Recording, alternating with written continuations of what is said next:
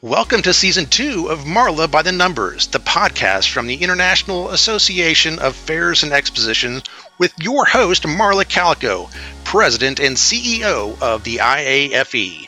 Podcast number 10 is sponsored by ETIX.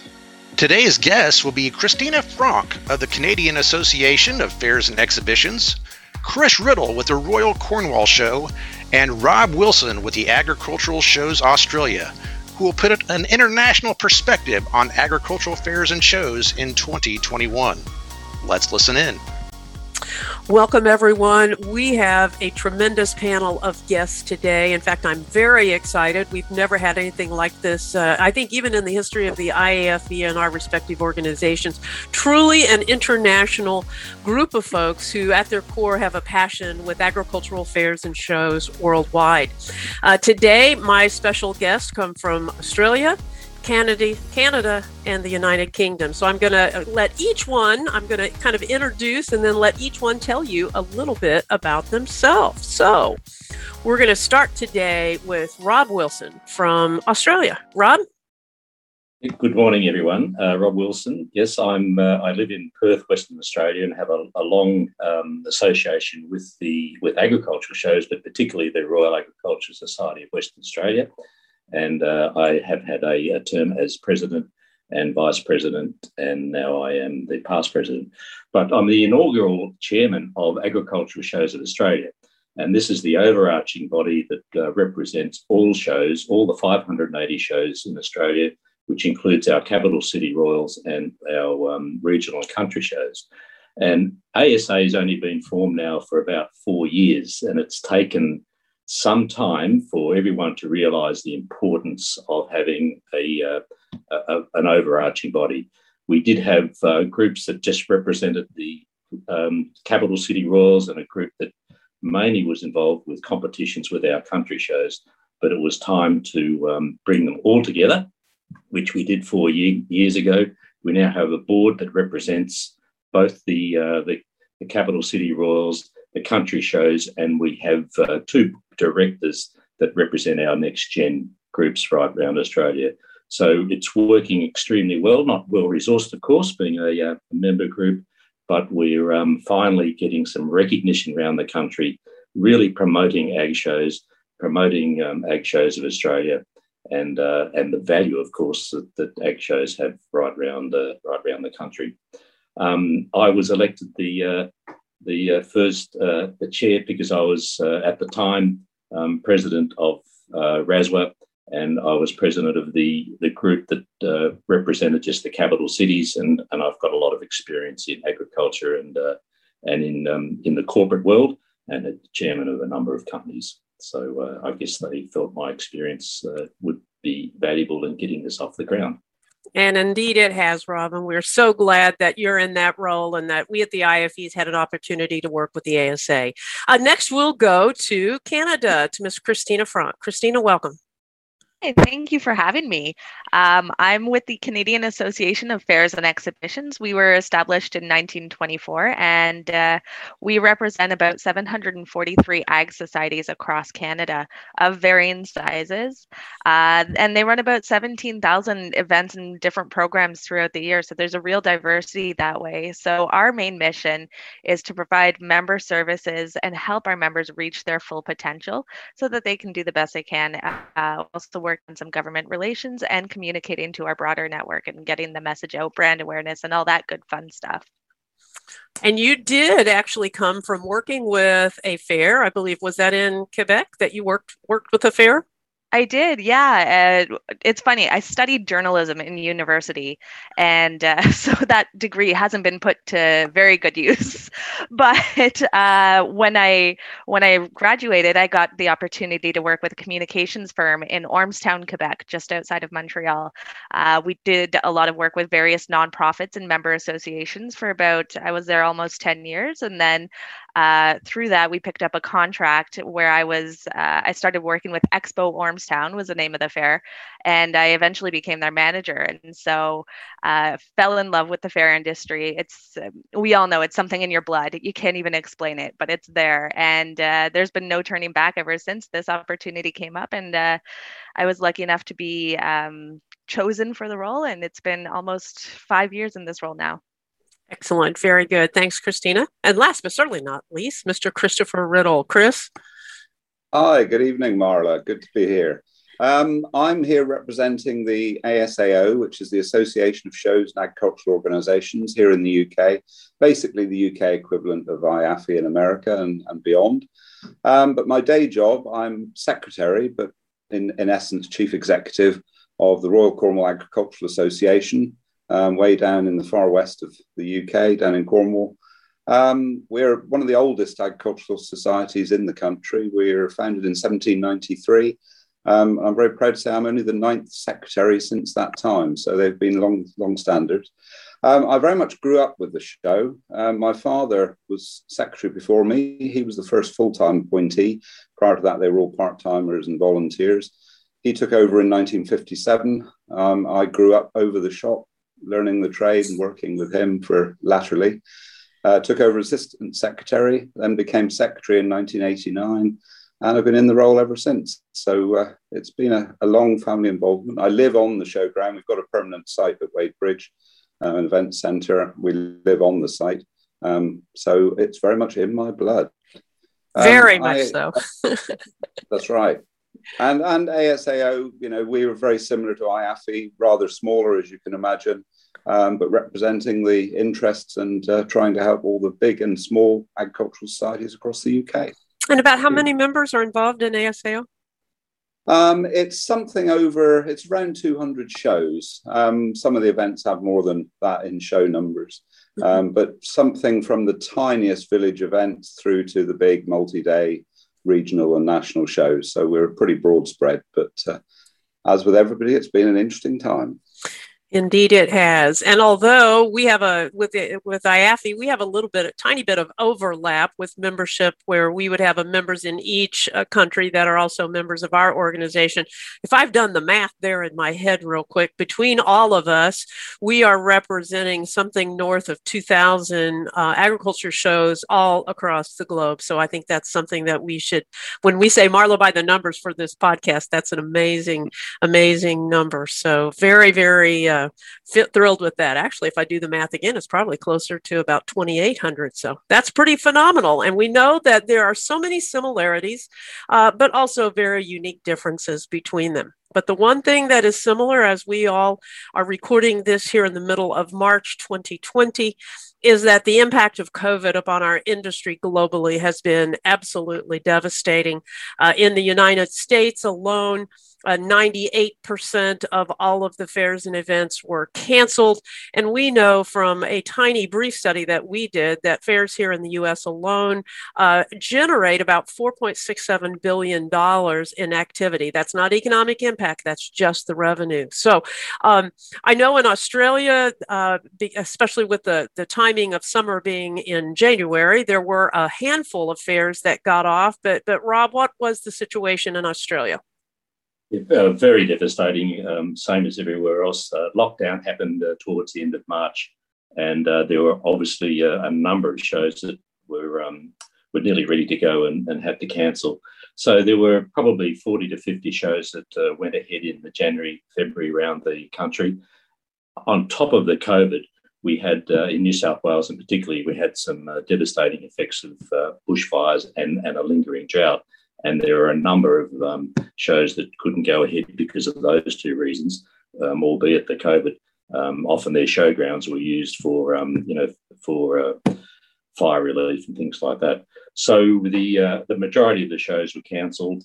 We think that for the 580 shows, that probably brings in about $1 billion worth of value around to the Australian economy. So we lost a lot of that. 6 million people, a quarter of the population, will attend an agricultural show every year in Australia. And of course, we have a huge number of volunteers.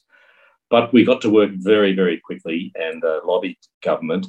And I put forward a fairly innovative support program that was based around shows' fixed costs. So we collected from a big sample of both the large capital city royals and the shows, the fixed costs, those that they had to pay regardless whether their show went ahead or not.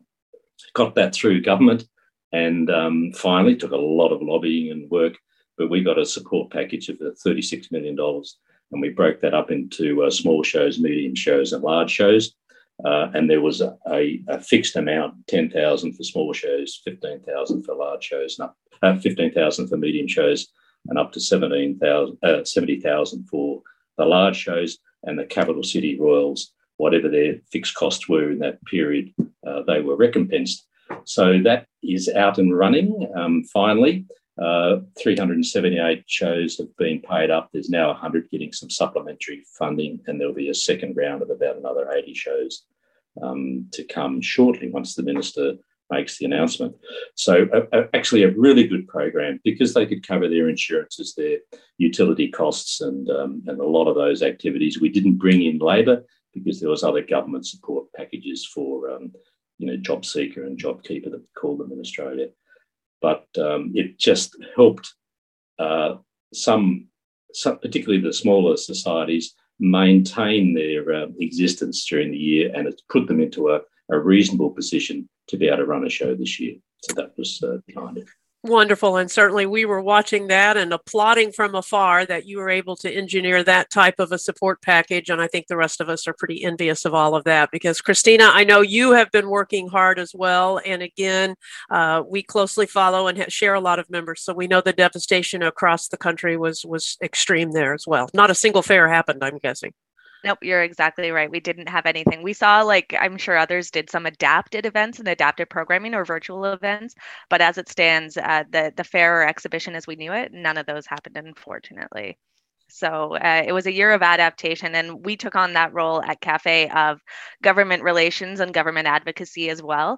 We're very fortunate. There have been some really great programs in Canada that have come through from the federal government, but a recent survey that we did actually shows that almost a third of our industry has not been eligible for that funding through the government. And it's not a matter of they're not good programs, but so for example, we have the emergency wage subsidy, which subsidizes anywhere from 75 to 85% of salaries. And as our fair models are, that helps with the staff you have year round. But what's really going to hurt is when we can have events again and our staff size triples, quadruples, multiplies by 10. That's when we need to see the wage subsidy. And I think too, with us, and it's common across the globe in many ways. So being a seasonal business, with our organizations all being nonprofits, and with us being primarily volunteer-based, those have been three really big challenges that we've been communicating to the federal government and to partners and stakeholders, saying we have some very unique needs, and we need to continue to have this conversation. We put in a request for fixed cost support as well in June, and kind of using Australia as a precedent, but it didn't quite work out. It hasn't worked out yet. We're still having those conversations. But you're right. I'm sitting here enviously from my side of the world, wishing we see a similar program for us to help with those, like you say, the fixed costs, the insurance and electrical and those sorts of things. And I know at various times seeing your communications, you had some pretty impressive infographics talking about the impact of the entire show and exhibition across the country of Canada. Was that economic activity, economic impact? What were the figures that you were using? Yeah, so we were looking at economic impact primarily. We saw our estimate from our little survey too was that we generate about $2.9 million annually in economic impact across Canada. We know that we see about 35 million visitors. And when you think, I should have looked this part up before, but our population is pretty close to that. So not necessarily that we hit each individual Canadian, but they're coming to multiple events, right? So we have great outreach that way. And one of the really resonating statistics for me was that for every dollar one of our organizations receives at the Ag Society, $4.54 goes into the local community and the surrounding community. And that's even higher in rural communities. So when you're looking at the urban centers, that's where it kind of goes. It's around that $4 mark, but in the rural areas, it goes up to $6 or $7. So that was really like I said, that really resonated with me and has resonated with the people we've been speaking with. Right. So $2.9 billion across the entire country. Yeah. Fabulous. Okay, Chris, what about in the UK? What was the status there? I'm pretty sure also with timing, you had no shows go forward whatsoever. No, we were pretty well, everybody was out because of March. Our show season tends to run from May through to October for a few. So really everybody was knocked out. Like everybody else, you lost a part of the season and then you realized that the rest of the season was going to go, which is pretty sad. The impact, we did some survey work towards the end of the year. We've been having quite a battle. Whilst UK government support has been very good for business, I think it's fair to say, the shows were slightly caught in the middle in that no government department was claiming ownership of us, which was a bit of a tricky one. Department for Culture, Media and Sport. Oh no, you're not culture. Department of Agriculture, DEFRA as we call it. No, that would be a cultural issue. So they sidestepped that one. So we have now got some of that overcome, and we had to do a survey to try and justify the case. And it was very interesting. Something like there's an income generation amongst our member shows of something over or up to 130 million straight for their own activity normally. This year, it's something like a loss to them of 36.5 million. And the impact, we reckon, the economic impact of those events is between 800 million and $1 billion. So it's, these are big sums we're talking about. And, the numbers of people employed, pretty high. We reckon there's something like 2,100 full-time staff in the UK industry. The biggest problem we found was that in the main, the biggest shows could get some help because most of the UK funding was geared to rateable values of property. So therefore, you had permanent showgrounds and permanent facilities. You were in that bracket and you did get some grant aid and so forth. And if you were in the very smallest shows, they could just about mothball without too much impact. It was very sad for them, but they could sit tight and do nothing. The trickiest bunch really were those in the middle ground who don't perhaps own their own site. They may operate on a greenfield site that's rented or borrowed. So they weren't able to do much via the rateable value. They have still got costs ongoing, and they're the ones who have found it tricky. People have in the main, particularly the larger shows with permanent teams, they've made very good use of the government furlough scheme, which has been an 80% top up to pay. Some people have paid above that rate, but most are getting 80%, which has been a huge impact. And that scheme has been expanded a couple of times, as the whole pandemic has moved along. And that's recently been announced. So that's been extended to the end of September in total. It won't be quite so generous in the latter stages, but that's been a big help. But it's been interesting, hasn't it? We've all had to fight our corner, and I applaud Australia because that we certainly haven't had that sort of amount of support, and well done to them for what they've done. Very good. When we return, we are going to take a peek in our crystal balls for 2021. And now, a word from our sponsor. For over 20 years, eTix has provided ticketing and marketing for fairs across North America, with cashless solutions for rides and games, self-service kiosks, cash drawer management, and much more. Visit hello.etix.com for more information. Okay, we're back. We have representatives from Australia, Canada, and the UK here with us today. We're going to go in reverse order this time. Chris Riddle, you're in the hot seat. What is the pulse of the situation in the UK for 2021 shows? And again, to our listeners, we are recording this on mid-March 2020. I don't think any of us have a crystal ball, but best hopes, best thoughts. Chris, what is the situation? Well, it's not that rosy. We actually, as it happened, I'm on the national board of the ASAO, and we had a meeting this morning. So it's very much up to date as you say, mid-March. The bulk of shows, it's got to be said, are either cancelled for 2021 or are probably looking likely. Big and small, that is.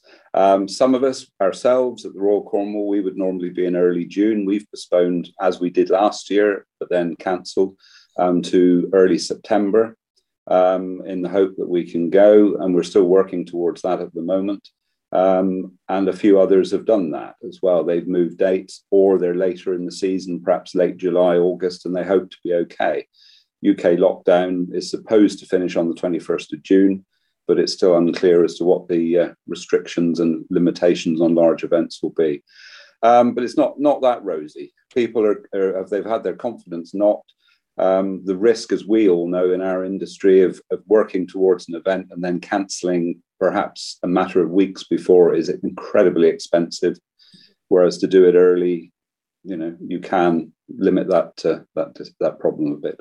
Yeah, absolutely. Okay. Well, thanks for that. Christina, what's the outlook in Canada right now? I wish my crystal ball wasn't as foggy as it is.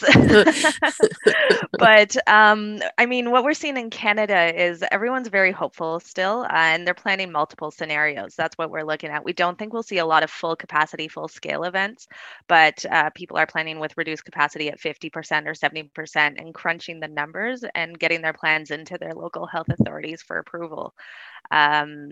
That being said, there's been Nova Scotia put out an announcement about 2 weeks ago saying that there will be no fairs and exhibitions this summer. They're being proactive, nipping it in the bud, and hopefully they will see adapted events is what they're looking for. And we've seen a few other cancellations here and there. It really is going to depend on the vaccine rollout. We've seen different projections for when that's going to be complete. And then I also think it depends on effective rebuilding of consumer confidence. People are going to be reticent to go out and travel and go to these fairs and exhibitions. So showing that we're doing the right things and we're taking the right precautions is going to be a huge responsibility and a huge part of our success. I think ultimately people are craving experiences and they want to get out and they want to see people and they want to interact. And so we're going to see this huge uptake when we finally can gather again. But as we all know, we're the first hit, we're the hardest hit, and we'll be the last to recover. And that's a recurring message that we're hearing in our industry. Sorry, go ahead. No, if I'm not mistaken, certainly something we have in common here in the United States, dealing with 50 different states, each one operating almost independently. I'm assuming it's almost the same that all of the provinces across Canada, they're not necessarily acting in concert. So you have that issue that complicates fairs and shows in the United States, which is routing with our carnival partners and their ability to travel, because you have a number of mobile amusement operators that travel and operate in multiple provinces. So I'm assuming that's an issue as well. Yep, that's exactly it. I mean, we're seeing different regulations at the provincial level. And then even a lot of us, again, in our North American world, a lot of Canadian fairs and exhibitions rely on different exhibitors, concessionaires, entertainers coming up from the States. And we've had border restrictions that have been really heavy and intense for us. So all those factors play in. We've been able to cross borders interprovincially, internationally so easily before.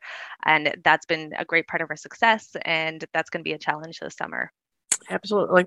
And Rob, what's it look like? I think the unique thing is that it is high summer and some shows, it's show season in Australia. So what's it looking like there? Bittersweet, particularly early in the year. There was still some January and February shows, particularly smaller ones, where there were still some restrictions on numbers that have cancelled. And you may have exposed to this anywhere. Particularly the volunteers after a year off are hard to get back and get going again in some of the smaller shows. And there's either been a cancellation because of the numbers or they just haven't been able to get the volunteers together. But from now on, it's looking really good. Our border closures are not so strict. The numbers that are allowed now out in events, even though it's controlled by the state, are improving. And there's been quite a few shows right around the country now. These are the smaller country shows that have been very successful. Christina, the public are coming. They're having record numbers to their shows in the country. So that's working extremely well. The Sydney Royal, the first of the big Royal, that kicks off at Easter. And of course, they are going ahead. Touch wood that nothing happens. There's no outbreaks. And they're negotiating their numbers. I think they're allowed at the moment 40,000 a day, but I think that will go up because football season starts as well. And now the they're allowed reasonable numbers to come in and watch football. So it is looking really, really good. As you probably know, Australia's made the federal and state governments have been able to manage our code reasonably well, and as long as we don't have any community outbreaks, it's looking good for the shows. And those that have been supported through the support program, hopefully they're in a financial position to be able to kick it off if they can get their volunteers going again. But it's, at the moment, looking really good. And so this first kind of summer season, that runs, how long? Most of the country shows, will that run until what, May or so? And then there's a hiatus until the fall, or till the... No, yes, it runs all the way through. There's a lot of shows in this early part of the year going right through late summer and into our autumn. Then there's a bit of a layoff during the winter period, and then it comes up again, particularly, say, in Western Australia, where we have a lot of our shows in the latter half of this year, October, November, things like that. So it's spread out around the country, which makes it a little bit easier for the showmen that need to travel interstate. They can usually gauge their route of shows fairly well, as long as they can get across the borders. But at the moment, it's looking okay. Mm-hmm. Good. Well, we will continue to keep our eye on Australia and give us that glimmer of hope. And I know all eyes are going to be watching the Royal Sydney Easter Show here next month. Really, it's the single largest event, I think, maybe of any type that takes place typically in the country. And so not only are all of your shows going to be watching, but all of the rest of us around the world. And we'll be cheering everyone on. Well, our time has come to an end. I want to thank all of you. And just for our listeners to understand this complex world, Rob got on this conversational call at 5 a.m. Christina extended her workday into the early evening. She was getting on at 5 p.m. and Chris Riddle was staying up, and we're keeping him from a nightcap because it's nearly 10 p.m. there. So thank you all very, very much. I'm looking forward to us continuing these conversations offline, so to speak, and wish you all the very, very best. Thank you so much for being our guests today. We appreciate you all. My pleasure.